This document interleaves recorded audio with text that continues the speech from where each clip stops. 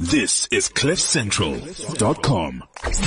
Future CEOs on CliffCentral.com. Hello everybody and welcome to Future CEOs, first edition of Power Woman right here on Future CEOs. My name is Hlubimboya Arnold and it is with pleasure, with pride, with privilege, of course with my enthusiastic, effervescent energy that I introduce to you. Obviously we all know her, we all love her, we all watch her, we all admire her, but we all want to know a little bit more about her.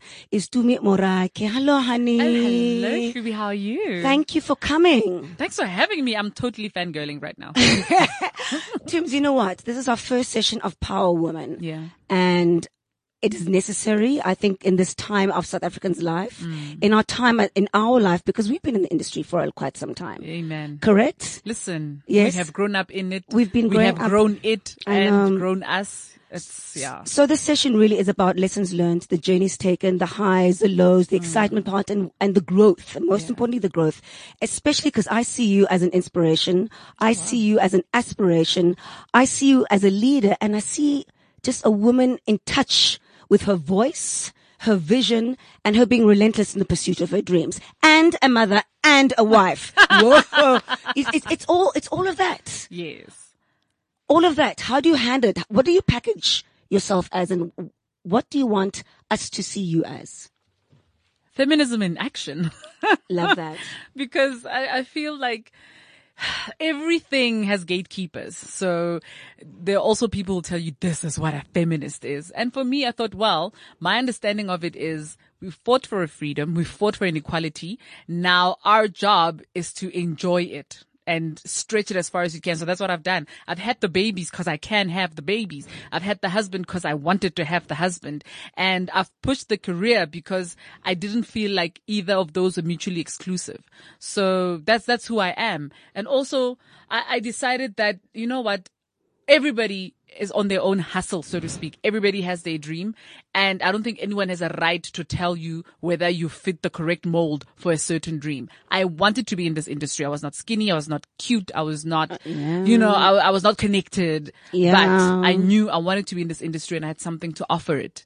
And so that's always been like my big thing. First love. Comedy, radio, presenting, writing scripts. You do it all. Yeah. You're constantly evolving. And I love, you know what, to me, that's what I love about Power Woman is that you've got to constantly rebrand yourself. Yes. You've got to constantly evolve. You've got to constantly redefine and upskill yourself. Let's go to the very beginning. Let's go to the very beginning. I want to get to know you. Okay. Besides what we already know. Forget that. I want to know you and I want to know what makes you tick. Okay. And I want to know what pisses you off. We know, but I want to get into it. Okay. Take us to the very beginning, sweetheart. The very beginning. Yeah. Geez. How far back are we going? Let's go back before work. Before work. The little girl. The little girl who grew up in a typical nuclear family, white picket fence, mom, dad who worked in the state. My dad was a cop. Mom was a nurse. And, it was a pretty chilled upbringing. Not aware that my dad is actually a political activist and so's my mother. And my life is turned completely upside down. Just before I start grade 1, my dad goes underground because now he's being wanted. Oh my God, I didn't know that. Yeah, he was a spy, for the ANC, and my mother got arrested to smoke him out. So all of these things are happening. And as a child, I'm not quite understanding what's happening because one minute I had a mom and a dad. The next, in the middle of the night, I'm on a train with my mother. I hear something about my dad and I see the worry in her face. I don't understand what's going on. My mother leaves me in Tabanchu, goes back to Mafikeng and is arrested.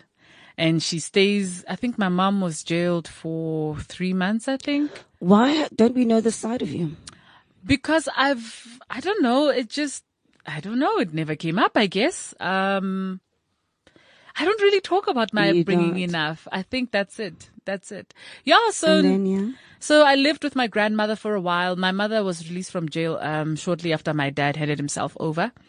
And, but I continued to stay with my grandmother because now my mom had to figure out life as a single parent out of nowhere. While my dad's in jail, she divorces him. Because I think, shame with everything that was going on, that marriage took its own strain. And then just before I start high school, my mother takes me to live back with her in Mafikeng, and a whole other journey begins. So my time in Tabanchu was very cool. I mean, I lived with my grandmother in a small little village just off the N8. Like literally, I was crossing a national road every day to go to school, to go and buy bread. Like if you were driving between Lesotho and Bloemfontein, They would have seen you. you would have seen this little girl. Yeah. In fact, that's where my love for cars came from, because we used to sit and actually watch the cars on that highway, and you'd all fantasize about our cars. But I was raised by a very prayerful woman. My grandmother was a very prayerful woman, and so I've also grown up with that kind of faith. And she was very clear about, you're not a Bible bashing, go irritate people with Jesus kind of Christian. She was very, your relationship with God and with any religion is personal, and you need to personalize it, and it's private and it's yours. You know, you don't go and be a showman about it. So I grew up with her and all my aunts. My cousins were male. And I'm so grateful for that, because it made me not afraid of men. I really can take any man on. The only time it gets a little tricky, of course, is if it's a white male who's older. Okay, older already, there's a complication. Then if it's white and older, then it gets even more complicated, just because of the history this country has. And I'm still struggling with having a voice when I speak to that kind of man, because he's not a man that was in my life as I was developing. These are men I've had to encounter later in life. Okay. So all I have with regards to them is perception. Is these are the guys who grabbed my dad and put him in jail. These are the guys who can shoot me now and I'll be gone, because maybe I'm just in their way. Yeah. So that's where things got tricky for me. But yeah, it was a happy childhood. I was a tomboy, and my mother used to laugh at me, because she'd be like, you are the girliest of girls. You have calves. You have boobs. You don't even look like a boy. Stop. Try. Yes, here I am. And, yeah, man. And then the love of creating, because we're creators. Yes. But the love of creating comes again from living at my grandmother's house, because where we lived was just on the edge of this place, like off a veld. Like if you walk any further, you end up in the mountain, right? And there was this clay soil. Every time it had rained, like rainy season was my favorite. We'd go and collect that clay and we'd make stuff with it. And, that's where imagination comes up, because we'd make up stories, and it was so creative. My grandmother had like 5 cows, so there was also that living, like it's almost like you're on a farm and chasing hens for dinner, because then you know what I mean, and you want to be the one who caught that thing. I know, but you just don't want to be there when it gets killed. You don't want to be there for the breaking of the neck. You just want to be there for the catching of the thing. So I really enjoyed that. Like I was enjoying organic before organic was fashionable. I was having organic milk, organic eggs, organic chicken, free range chicken, free range. So yeah, and that's it. I mean, also education wise, tell us about the curve. Education wise, the interesting thing about growing up with my grandmother is that the house she lived in was built by all her children. Everyone could tell you, I built this room, I built the living room, I built that, I put up the seating. They all came together and they put each other through school. The older ones were the least educated and the younger ones were the most educated, because the older ones went to work to put the younger ones through school. So I also grew up with that thing of, okay, so wherever I'm going, there's a ladder and everybody needs to be climbing with me. Beautiful. Yeah. So education wise, my mother was a big fan of books. My mother used to say, I would rather we sleep hungry as long as you are educated. My children must be educated. You must love books. You must love education. And she used to send me books. So when I started living with my grandmother, my mother used to order me books. I'd get these packages and I knew if the package said Cape Town or something, I knew it was books for me. And my mother made me fall in love with that. I would read anything I could get my hands on. Every Sunday I would read the cartoons, at the back of the magazine. And that one was actually started by my dad. Because when I was still a toddler, my dad would put me on his lap and he would actually read me the cartoons because I could see the pictures, but then he would simplify the gags for me. And that's probably where my love for comedy came from, because I'd catch him. Yeah, because he'd be laughing while he's reading the paper and I want to laugh with him. So I look at the cartoon, I'm going, but that's not funny. Then he's explaining why it's funny. And I'm like, quack, quack, quack, quack, with my dad. So, I went to primary school in Tutlanang. Tutlana was actually, I wonder what it was called before it was Tutlana, because there were white pupils in it. Then the blacks came and all the white pupils left. And then it was just us, but it was one of the best schools at the time in Tabanchu. So I went through primary school there, spent a lot of time watching Sesame Street. So my English. And your comedic timing and sense. Yeah. Started from an early age. From a very early age. So even my English started to be above that of my cousins, because when they want to watch the drama, the Setswana drama later, I'm just like, I watch Sesame Street in the afternoon. I'm cool. I'm going to bed or I'm going to read. And then I went to Connemention for a couple of years, which is in Mafikeng. And my mom took me there so that I could get into Mabato High School, because she really wanted me to go to Mabato High School. And so that happened. But in that time as well, the insurrection was happening. Things were changing. When I was in standard 4, it was the first time I choked on tear gas. Because this is when now the people decided they're gonna overthrow Bophuthatswana and Mangope, because now we were waking up to this idea of these homelands which are run by apartheid puppets. So, and my dad has started to explain the struggle to me when I used to visit him in jail. So I also had a much better idea of what was going on. So yeah, it was an interesting time. So how did that kind of settle you into what you came to do in Johannesburg and what you wanted to achieve being a young adult? Expression, man. Yeah. Expression. I was desperate to express myself. Really, Demi? I really was. I don't know. My mom couldn't afford extramural stuff for me, so I couldn't go to the cultural center because everybody used to go to Mabana, right? Like a lot of people I know now who are in the arts got to go through that program. My mother couldn't afford it because we lived in Gulf View. It was going to be transport and it was going to be that monthly fee. My mother couldn't afford it. So I had to find creative ways of getting into arts. And I did that through school, where Africa Day, without fail, I was either doing a monologue, or I was in a play, or I was doing a poem. You know, I was performing. I was consuming a lot of TV, like sitcom and anything just to do with performance. Fred Astaire, you know, I'd watch those movies, and I was in love with the idea of performance. That so much so that even in matric, you know, in matric, people apply to different varsities in case they don't get in somewhere.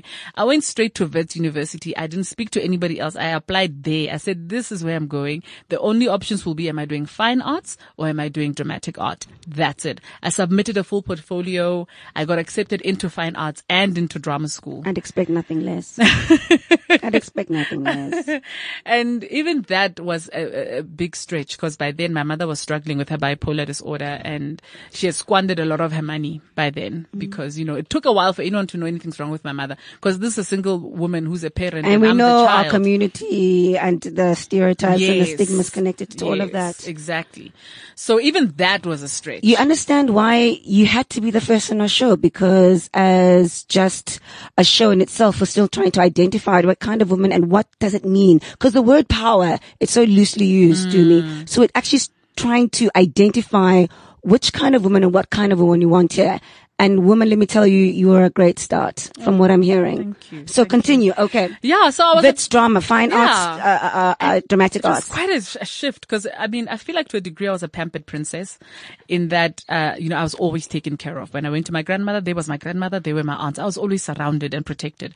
Then there was my mom when it was just me and her. And then come university, it became, okay, your mother most probably cannot take you throughout your university career. You need to start making a backup plan now of how you're going to get through school. My dad had just come out of jail around the same time that Nelson Mandela was freed, but he was still rebuilding his life. So I couldn't really look to him to help me. And so I had to put on my big girl panties and make it work. I got kicked out of Wits in my third year, after my third year, because I didn't have school fees. My Funding, of course. Funding had run out. And then I refused to go back home, because by then my mom had left Mafikeng and moved back to Tabanchu, because she really wasn't functioning. So she'd retired, she'd gotten her package, and I decided that no, man, I'm not gonna now, if Wits is saying I can't come back, I'm not going back home. I hustled. I love it. I stayed with there's so many women who I owe so much to. How old are you at this point? 36. Oh, and that back then, yeah, I'm like, the struggle started when I was about 20. Yeah, 20s, yeah. Yeah, 19, 20. That's when I knew that, okay, to me, you need to make a plan, because I also had a younger sister who my mother was obviously not going to be able to support. So I needed to make money, but I was very intent on my degree. And so I stayed in Joburg. I squatted in university. I know stayed that with the people who story. can put me up. Like, there are many parents who opened their doors to me, but you can only stay with strangers for so long. And in that time, I would go to SABC because you know what? They used to have these writers' workshops. I don't know if they still do that. There'd be writers' workshops, production workshops. And I used to attend these things. I had no money, so I'd walk. I lived in Yeoville. I'd walk to Auckland Park. If anybody knows that drive, I they know can imagine that the walk. drive. They can I know. imagine the walk. What has that told you about who you were then? What does that reflect? What reflection can you take about what kind of young woman you were then? I was more focused than I gave myself credit for. But it's because I knew I like nice things. And I was not prepared to get a sugar daddy for my nice things. I wanted nice things and I wanted to be like my mother. My mother was a pioneer. My mother was the first woman to drive a car in her village. She was the first professional nurse who made other women want to be professional nurses. We don't know this about you, know. Yeah. Are you shy? I'm not shy. Are you an introvert? No, I don't think I am. It's just, Are you very private about your private? if it comes up, I'll talk about it. I don't think it's ever really come up. I think when people talk to me, it's always about what's happening now. I don't think they've ever really taken the interest you're taking in where I came from. What is comedy to you? Comedy is my outlet. It's my lifesaver. It's my lifeline. Without it, I cannot breathe. And funny enough, that was one of the things that started to influence me when I left Jacaranda, because I realized I was becoming afraid of my own comedy. I was beginning to censor it. Are you And I was serious? beginning to question it. Yeah. And I thought, no. This can't be healthy. So you're a power woman. I'm not even going to call you do me anymore. So as a power woman, you realize that your strength is speaking your own truth. Yes. And owning it. Owning it Yeah. as a black woman, especially whereby there is an issue, a topic or people that needs to hear or be healed by what you have to say. Yeah. And Jacaranda took that away from you, or what? You tell me. And it's not even them. I think it's me. It's me. I went in with a certain expectation because of the people who sold the station to me. Correct. In terms of me joining it. Correct. And so I'm not going to blame the station. I will blame the noise that I allowed to break through into me and start to dictate what I was doing, because it's a minority of people who made me feel uncomfortable, but the way they were so loud and the way they seemed to gain power and the way I did not feel protected against them made me feel like I need to go, because I realized they couldn't nail me on anything I was doing on air, to be honest. Even after obviously. the bicycle incident, they couldn't nail me. Yeah. And then they started to target my comedy. And that's when I thought, now this is personal. What would you have done differently if you had to do it again? That section of your time on radio. On radio. I think I would have probably stayed. Really? And demanded a space where I have my own voice, not where there's someone who can dictate when I speak and when I don't speak and who can censor me. I think I would have needed a space where I go, okay, you want to get to know me. Here is just me. Let's spend some time together. Give me a month. Let's chat for a month. Let's see what happens. After that month, if you and me still feel like I'm wrong, I'll go. You know? I love the fact that you said that a lot of women had your back. A lot of women had my back. A lot of women were on some, we got this. We're dealing with this. We're dealing with this. You go do you. Yes, you sit down, You girl. sit, we got this. We got this. I love that. Yeah. I heard you say, I wish I hadn't left, because just after that, our queen, yeah. Tell me about that struggle. You know, What was that about? there are people who own the narrative and our narrative as a people in this country who almost eroded our story. And when people like Mam Winnie pass away, I don't care whether your mandate is you're a music entertainment station. You have a social responsibility, and it will not be enough. For me, I was not satisfied with the idea that I bet you all that happened was probably news covered it, and it was not a conversation. You know, What would you have done in that position if you had that platform, to me? I would have wanted the listeners to tell me what they knew of Winnie, like what does her passing mean to them? Because, what happened on social media that blew up was you could see that complete polarization again of people who are really being ugly and people who are really being hurt and people who are going, oh my word. Why is she passing away at a time when I'm realizing there's so much more we needed to understand? And also for me, it's because my dad used to tell me, my dad adored Winnie Mandela, and I never understood it because I had also heard the scary, disparaging stuff. And one of his favorite stories was about when she had been called to court in Bloemfontein when she was still when she was living in Brandfort. And he says, so there she was in court. And the magistrate says, I noticed that every time you come here, you're wearing ANC colors. And he says, she shook her head and laughed. Hello.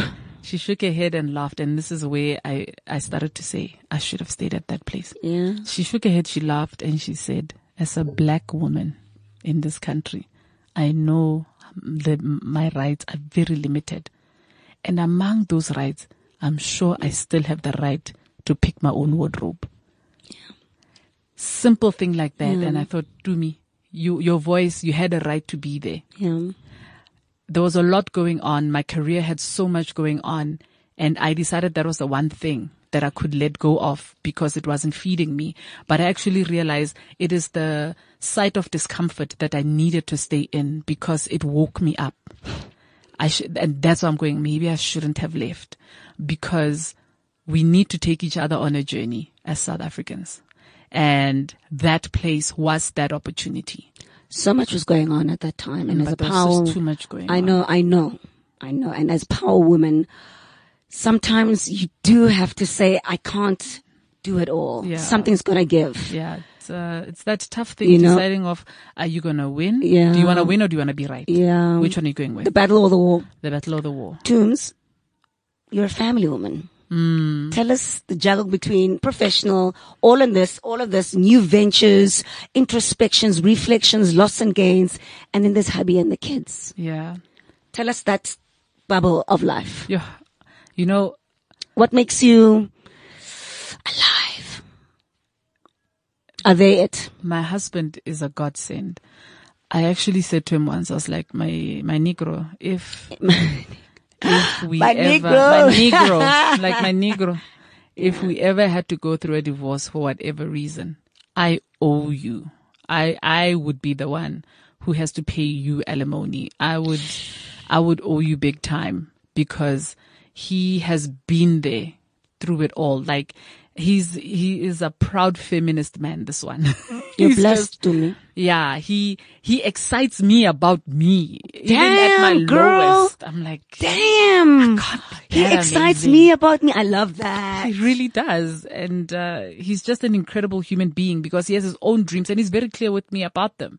And yet at the same time, he's going, you didn't make those kids by yourself. We made those kids. Like now, my kids can ask for daddy and not me. That's how present he is in their lives. Tell us a little bit about the kids. If you wanna. We've got 3 kids. We've got 3 kids. My daughter, I think, is the universe going, yeah, let us show you. This is you and what you're putting the world through, because she challenges me and she makes me brave. At my weakest, she makes me brave. And then I've got 2 boys. One, the eldest is an old soul. He helped me make the final decision to leave, by the way. Oh, really? Yeah. He's I do believe he's an old soul because some of his wisdom gives me goosebumps. I remember when he came to me, I was in my closet, I was getting dressed, and he comes to me and he says, Mom, I need to talk to you. Okay, Mom. And every time he says he needs to talk to me and he starts waving his hands like this, I know he is thinking of words that an adult will understand. He doesn't want to speak as a child. And he said to me, see, Mom, you as mom, like, Mom, you're fun. You're fun. And we like that. And you're happy. But when you go to Jacaranda, all of that, you're not that anymore. Like, it takes it away from you. Hey, mommy. Did he say that? He said, it takes it away from you, mommy. So I think you should leave. Okay, that's all, Mom. I love you, okay? And then he hugged me and then he walked out and I sat on my bed and cried. Because I thought, this is a 9-year-old. How is he seeing this? Because Mpo and I had even agreed that we're going to have these conversations not in front of the kids, because we still have to figure out how we deal with race and our children, because we are trying to raise the future. We don't want narrow-minded children, and we don't want children who operate in a black and white world. So how he got that sense, I don't know. But I knew it was time to pick them over everything else. And the third one? And Lesedi, my middle child, is our light. He brought life back into our lives. He was born shortly before my sister-in-law passed away. And when he was in NICU, he was in NICU from the time he was born for a couple of weeks. She would visit him every day, and she would put her hand inside that thing. And, you know, I think of things like that, and sometimes I feel like this woman gave you her life force before she left.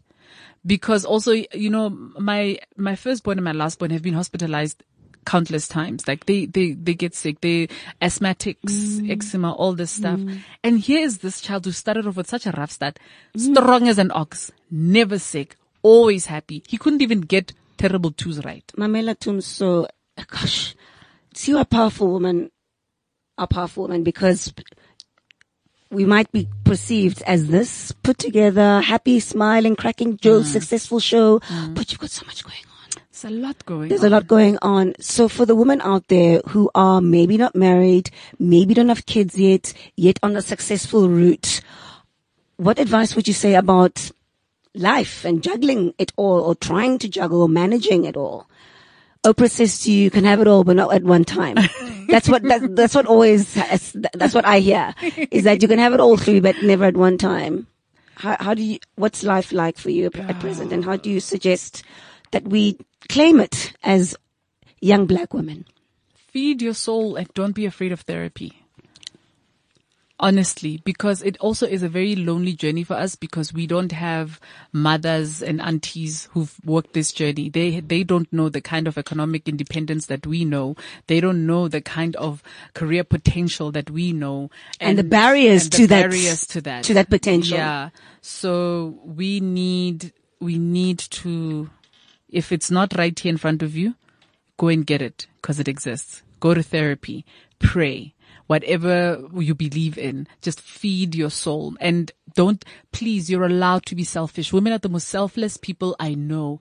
And when we need to be selfish, we forget to be selfish. We need to be selfish. I have 3 children and a husband, but when I need my space, I make it clear I need my space. I don't ask for it, I take it.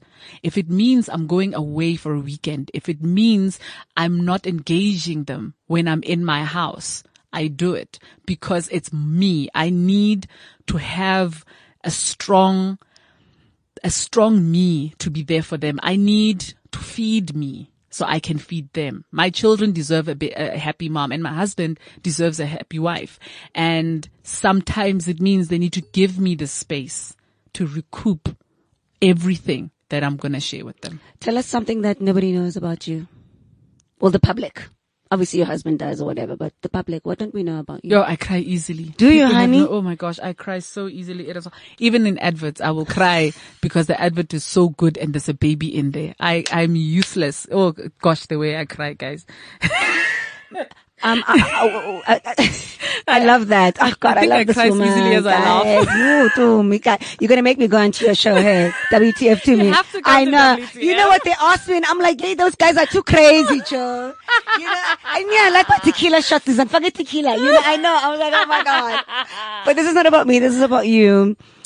We love mentors. Yes. I'm a big fan of mentors, and spiritual mentors, business mentors, womanly mentors. Who are your mentors, or who do you look up to? It sits a lot with my mother and my mother-in-law.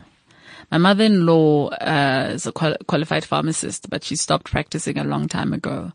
And when I look at the husband she raised for me, and when I look at the family around her, and her heart and the way she's carried and supported me.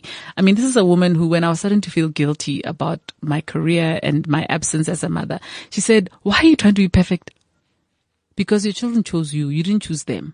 So trust that there's a reason they chose you. As a profession, and I think we've been in the industry almost 20 years. Almost 20 years. It's been a long road. What have been some of your highlights of your career? The good times, the good stuff. I think the first time I did a one-man show and I filled the Lyric Theatre, Oh man. that was so huge for me. It meant everything. And also when my husband and I got our first show, when we got to produce our first show, I went, guy, these people just gave us 2 million rand. They actually trust us with this money that we're not going to waste. We're going to actually produce something. And it was a proud moment for me as well, because my husband and I proved once again that we are a formidable team. And it grew us as well as a couple. So yeah, those have really, really been great highlights for me. What's broken your heart or broken your spirit about our industry? What do we need to fix about our entertainment industry as women in South Africa? What pisses you off?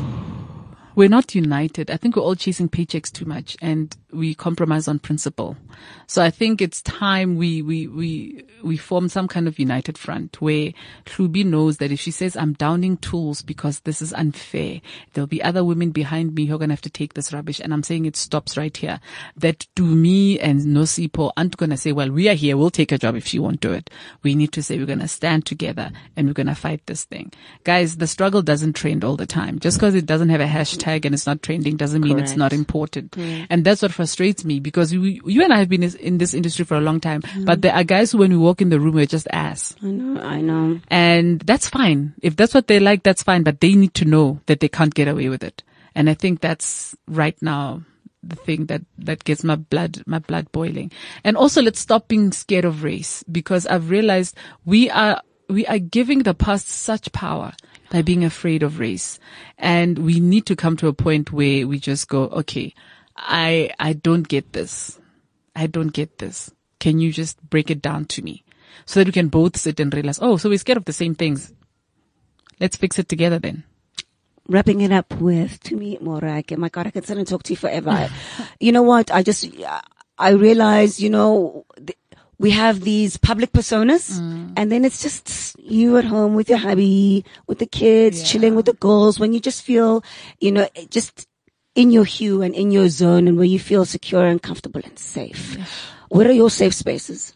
It's home. It's my cousins. I have 2 sisters, my sister cousins, and they are where I go when I'm feeling out of touch, where I'm feeling consumed by it all, because sometimes you get high on your own supply and you're like, no, my feet need to be grounded. And that's my safe space.